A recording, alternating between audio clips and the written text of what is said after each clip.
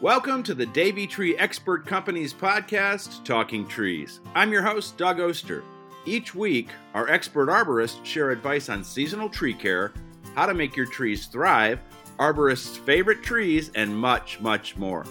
Tune in every Thursday to learn more, because here at the Talking Trees podcast, we know trees are the answer. Well, I'm very excited to have Miles Stevens, a district manager from the Pittsburgh area for the Davey Tree Expert Company, on the show today, because we're going to talk about something we both love more than just about anything. It's pawpaw trees. Miles, how are you? Good. How you doing, Doug? I'm doing good. My journey with pawpaw trees starts 20 years ago. Just seeing them in a nursery catalog and wondering, I don't know what these are, but I'm going to plant some. And boy, a few years later, when I started harvesting these amazing kind of tropical fruits, I was hooked, and I'm spreading the word. How did you get started on pawpaws? And then we'll talk all about what pawpaws are and everything we can think about pawpaws to talk about. So I've been WVU Arboretum and pawpaws. That was cool, and never ran into them very much. And then I'm thinking how many years ago, out at Raccoon Park, I'm trying to think it was hunting or hiking, my son and I came across so grove. We're looking, what are these? I said, oh, pawpaws. So I started watching for them to produce fruit, and it didn't happen. And then, get a little more interested doing a little research on pawpaws. And then I was at Tree Pittsburgh, had an event, and they were selling pawpaw trees. So I bought 3. Like I said, the rest is history.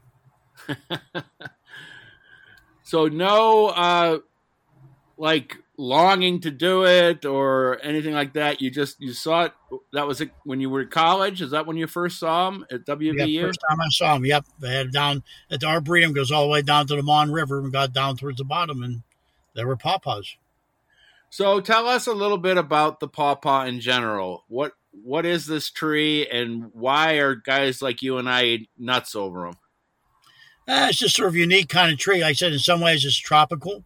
It is the largest fruit berry, or the fruit itself is the largest you're going to find in North America. And there ends up being some history with it from time to time. Native Americans and our first president, it was his favorite dessert. And so that all sort of ties into sort of being interesting. I'm sure early settlers used the fruit a good bit, and so from that point, being a history buff and liking trees, it sort of dovetailed into doing more with it. So it's a native tree, and you need more than one, right? Yeah, best results, yes. Oh, you can get fruit without another one? I thought you had to have another one.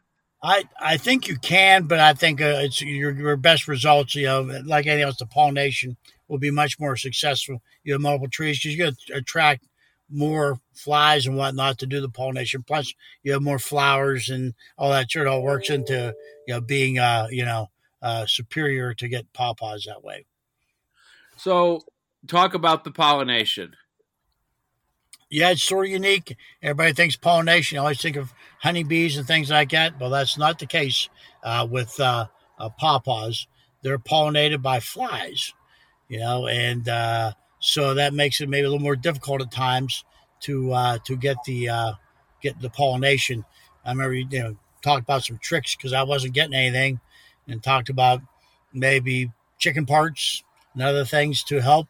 I tried that. I'm not sure I got a lot of success with that, but I think it was just a matter of the trees were mature, and now that they're more mature, I am getting fruit. But it is unique, the fact that you don't think of flies, but what's attractive, so you have to have sort of stinky things there to attract the flies.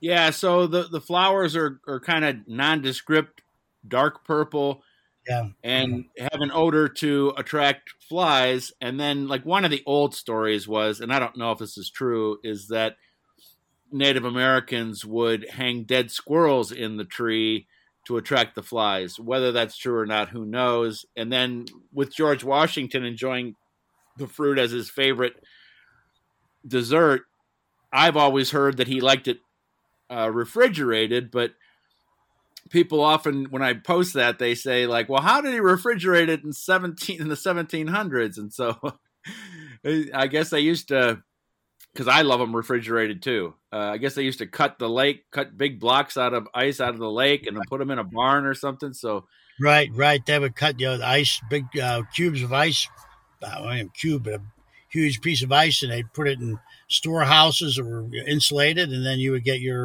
keep things refrigerated. Yeah, I always heard he liked chilled pawpaw was his favorite dessert. So I always thought that was sort of interesting. And they definitely are.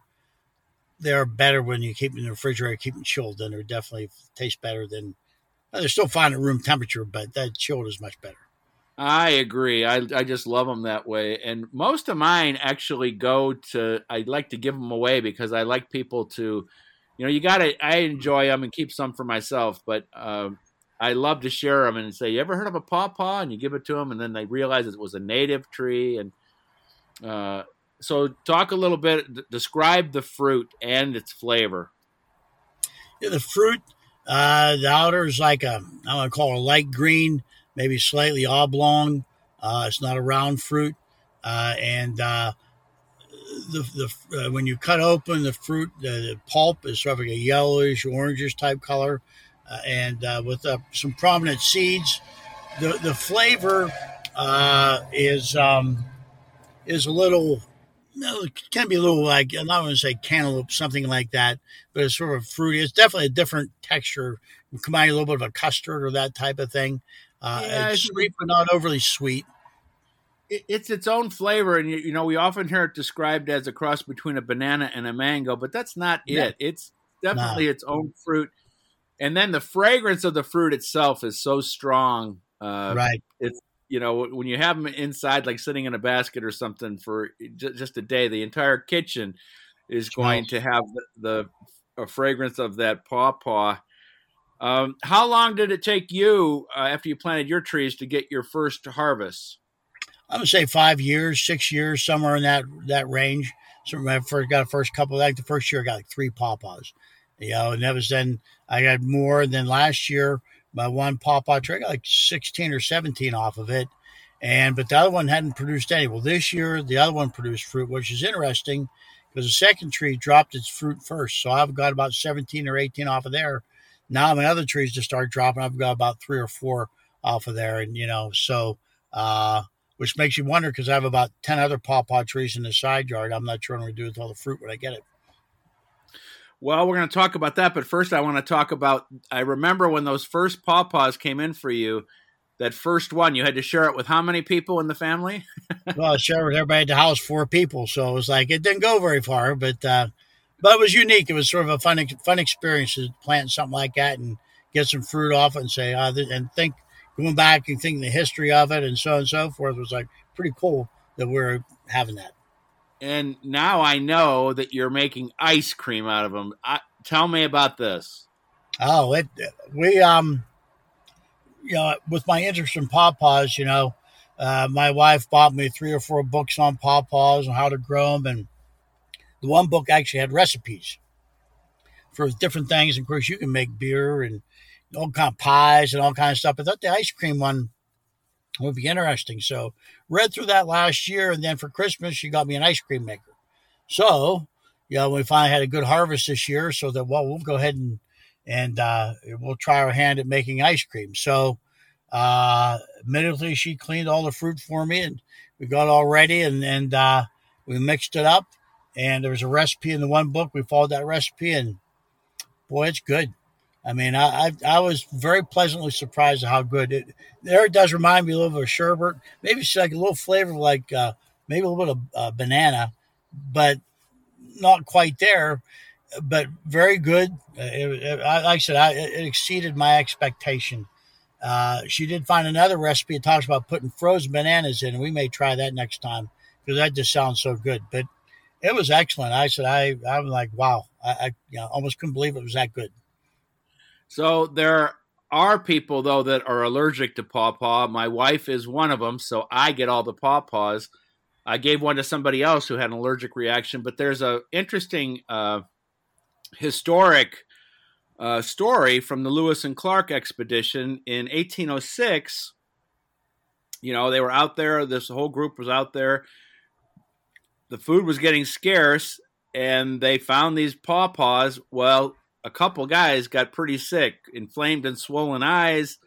They didn't know why, but probably that reaction, because some people, especially when you get the skins, so some people can't handle them.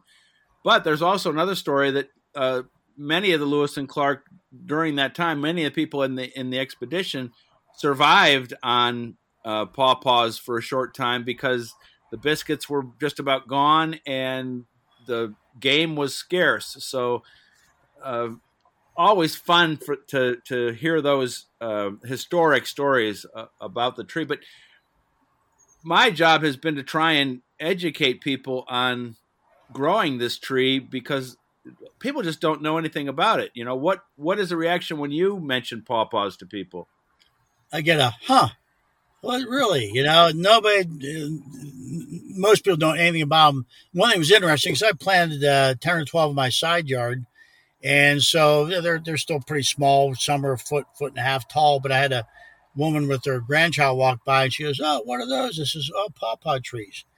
And I said, "Pawpaw." She goes, "Oh, do you know the Pawpaw song?" She knew the Pawpaw song, but she didn't know what pawpaws were. So most of the time, people not explain to them, what the fruit is and the history of it. But yeah, very few people know. So I think once I start getting a decent pawpaw crop, because I live on a corner. A lot of people walking by, I'll probably end up sharing some of it because that's my wife and I are like, boy, if we get a big crop, what are we going to do with all these? And unfortunately, pawpaw does not store well. It isn't like apples. Cool celery, put the apples in there, they're good for a long time. Pawpaw's shelf life is very short.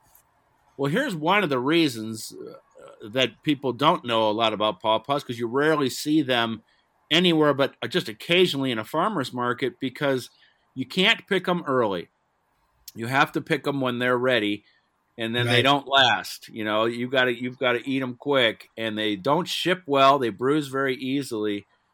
Now, my trees, 20 years old, are probably 30 feet tall. The only way I have to harvest them is to just shake and shake and shake. And when one's ripe, it'll fall off. It can be disconcerting to hear that potato-sized thing thump on the ground next to you, but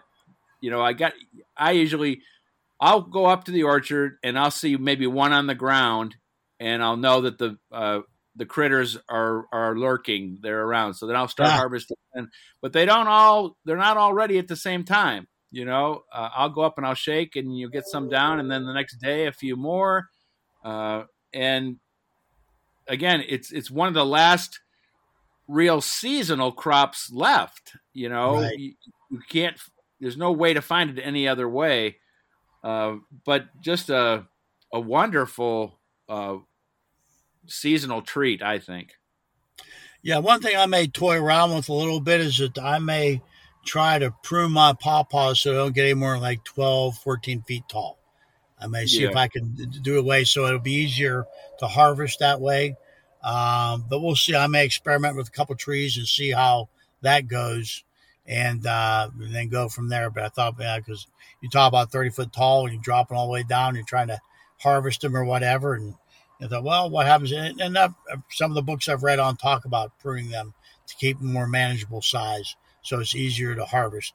A couple of the books were like running an orchard, and I'm not going to get that carried away.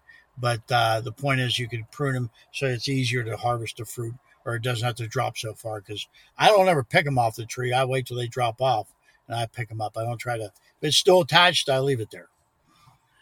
So in my trees, the one thing they do is they make more trees from underneath, like with suckers. And so I have got so many trees up there, but they're really hard to move because they have a long tap root. And so I'm hoping to get up there in the spring before they leaf out and try and get the littlest ones out and pot them up so I can give them to people. But Miles and I have talked about this already.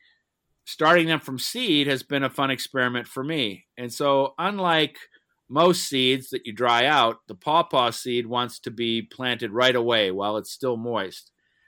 And it needs that winter, what we call stratification, that cold period, warm period, cold period. Right. I put them in the vegetable garden, not really thinking that they would really even sprout. And it wasn't until 2 seasons later that I looked in the vegetable garden. I'm like, what in the heck is so I've got 2 pawpaw trees growing in the vegetable garden. One's as tall as me. Wow. And so they've got to come out. And so, Miles, tell me when is the best time to move this, because even if when I do move it, I can't, when I moved them in the past, it's 4 trees to get 2 to survive, or 6 trees to get 2 to survive, because they don't, once they get established, they don't like moving. I would say early spring, late winter, early spring, before they even start really pushing out buds or anything. I would transplant them at that point in time and get them out of there. If you wait till they start pushing out leaves, I think you're too late. Because you do it late winter, very early spring, I don't think you're going to start to get. You're not going to have any root growth, maybe minimum amount of root growth going on, because you want to be able to move as much as the root system you can. You don't want that plant to put out energy, pushing out roots, cutting a bunch of them off. Then you're already sabotaging the tree to a certain degree. And so my stand is just filled with like 100 trees. Some of these suckers have started to fruit. I'm really not sure what I should do, because it's become a huge area it's been a pawpaw forest, but I've been told I need new genetics. They're still making good fruit. It's just, I'm not sure how many of those suckers I should cut out of there. I don't touch them. I just let them do their thing naturally. And the 2 original trees are setting fruit, and then some of the ones around the edges are also setting fruit. So I'm not sure if I should thin. What do you think? I guess maybe to give them room to develop a fuller crown type of thing and get better light penetration. It'll help with the growth. And I would probably think about thinning out. Exactly how much, that's sort of going to be an eyeball thing. But I'd be thinking, I might look at, if I was going to plant these, what kind of spacing would I have? And then maybe at that point, go from there. I mean, I did like in a grid pattern in my side yard, and basically the rows are 10 feet apart, and I staggered the rows is what I did. And they actually recommend a little bit wider than that, but it was like, well, that's the room I have. That's what I go with. If need be, I can always prune to match the space I have. But I would be looking at it from the standpoint of, if I was going to do a planting, how much room would I want to give each one of these trees, Well, I better get up there and do some thinning here, and I guess I'll wait to move the trees. The thing that always happens every year, though, I say I'm going to move them. We get to early spring and it's crunch time, and I'm running around planting vegetables and flowers, sorts of stuff. It doesn't get done, but that'll be the plan. We'll see how that goes. So for this whole pawpaw experience for you, what has been the best thing? Watching the trees mature enough to start producing fruit, enjoying the fruit, and now I think we're going to start getting a pretty consistent harvest. Made ice cream this year. Maybe we'll try some sort of pawpaw cheesecake next year. We'll, start and like you do, and you start getting more, start sharing with friends, family, neighbors, and see what they think. I mean, I have folks I talk to are sort of interested, they're not sure, but I think probably having worked with trees, just watching the maturity go and how they develop, and the benefit of whether it's fall color or the fruit or whatever, and just seeing it develop is always satisfying. Just like a garden, you do all that, and then it grows. The satisfaction you get from that is so much better than a lot of things you can experience in life. Well, who would think that you and I would have something in common with our first president? the way we like our he was on to something.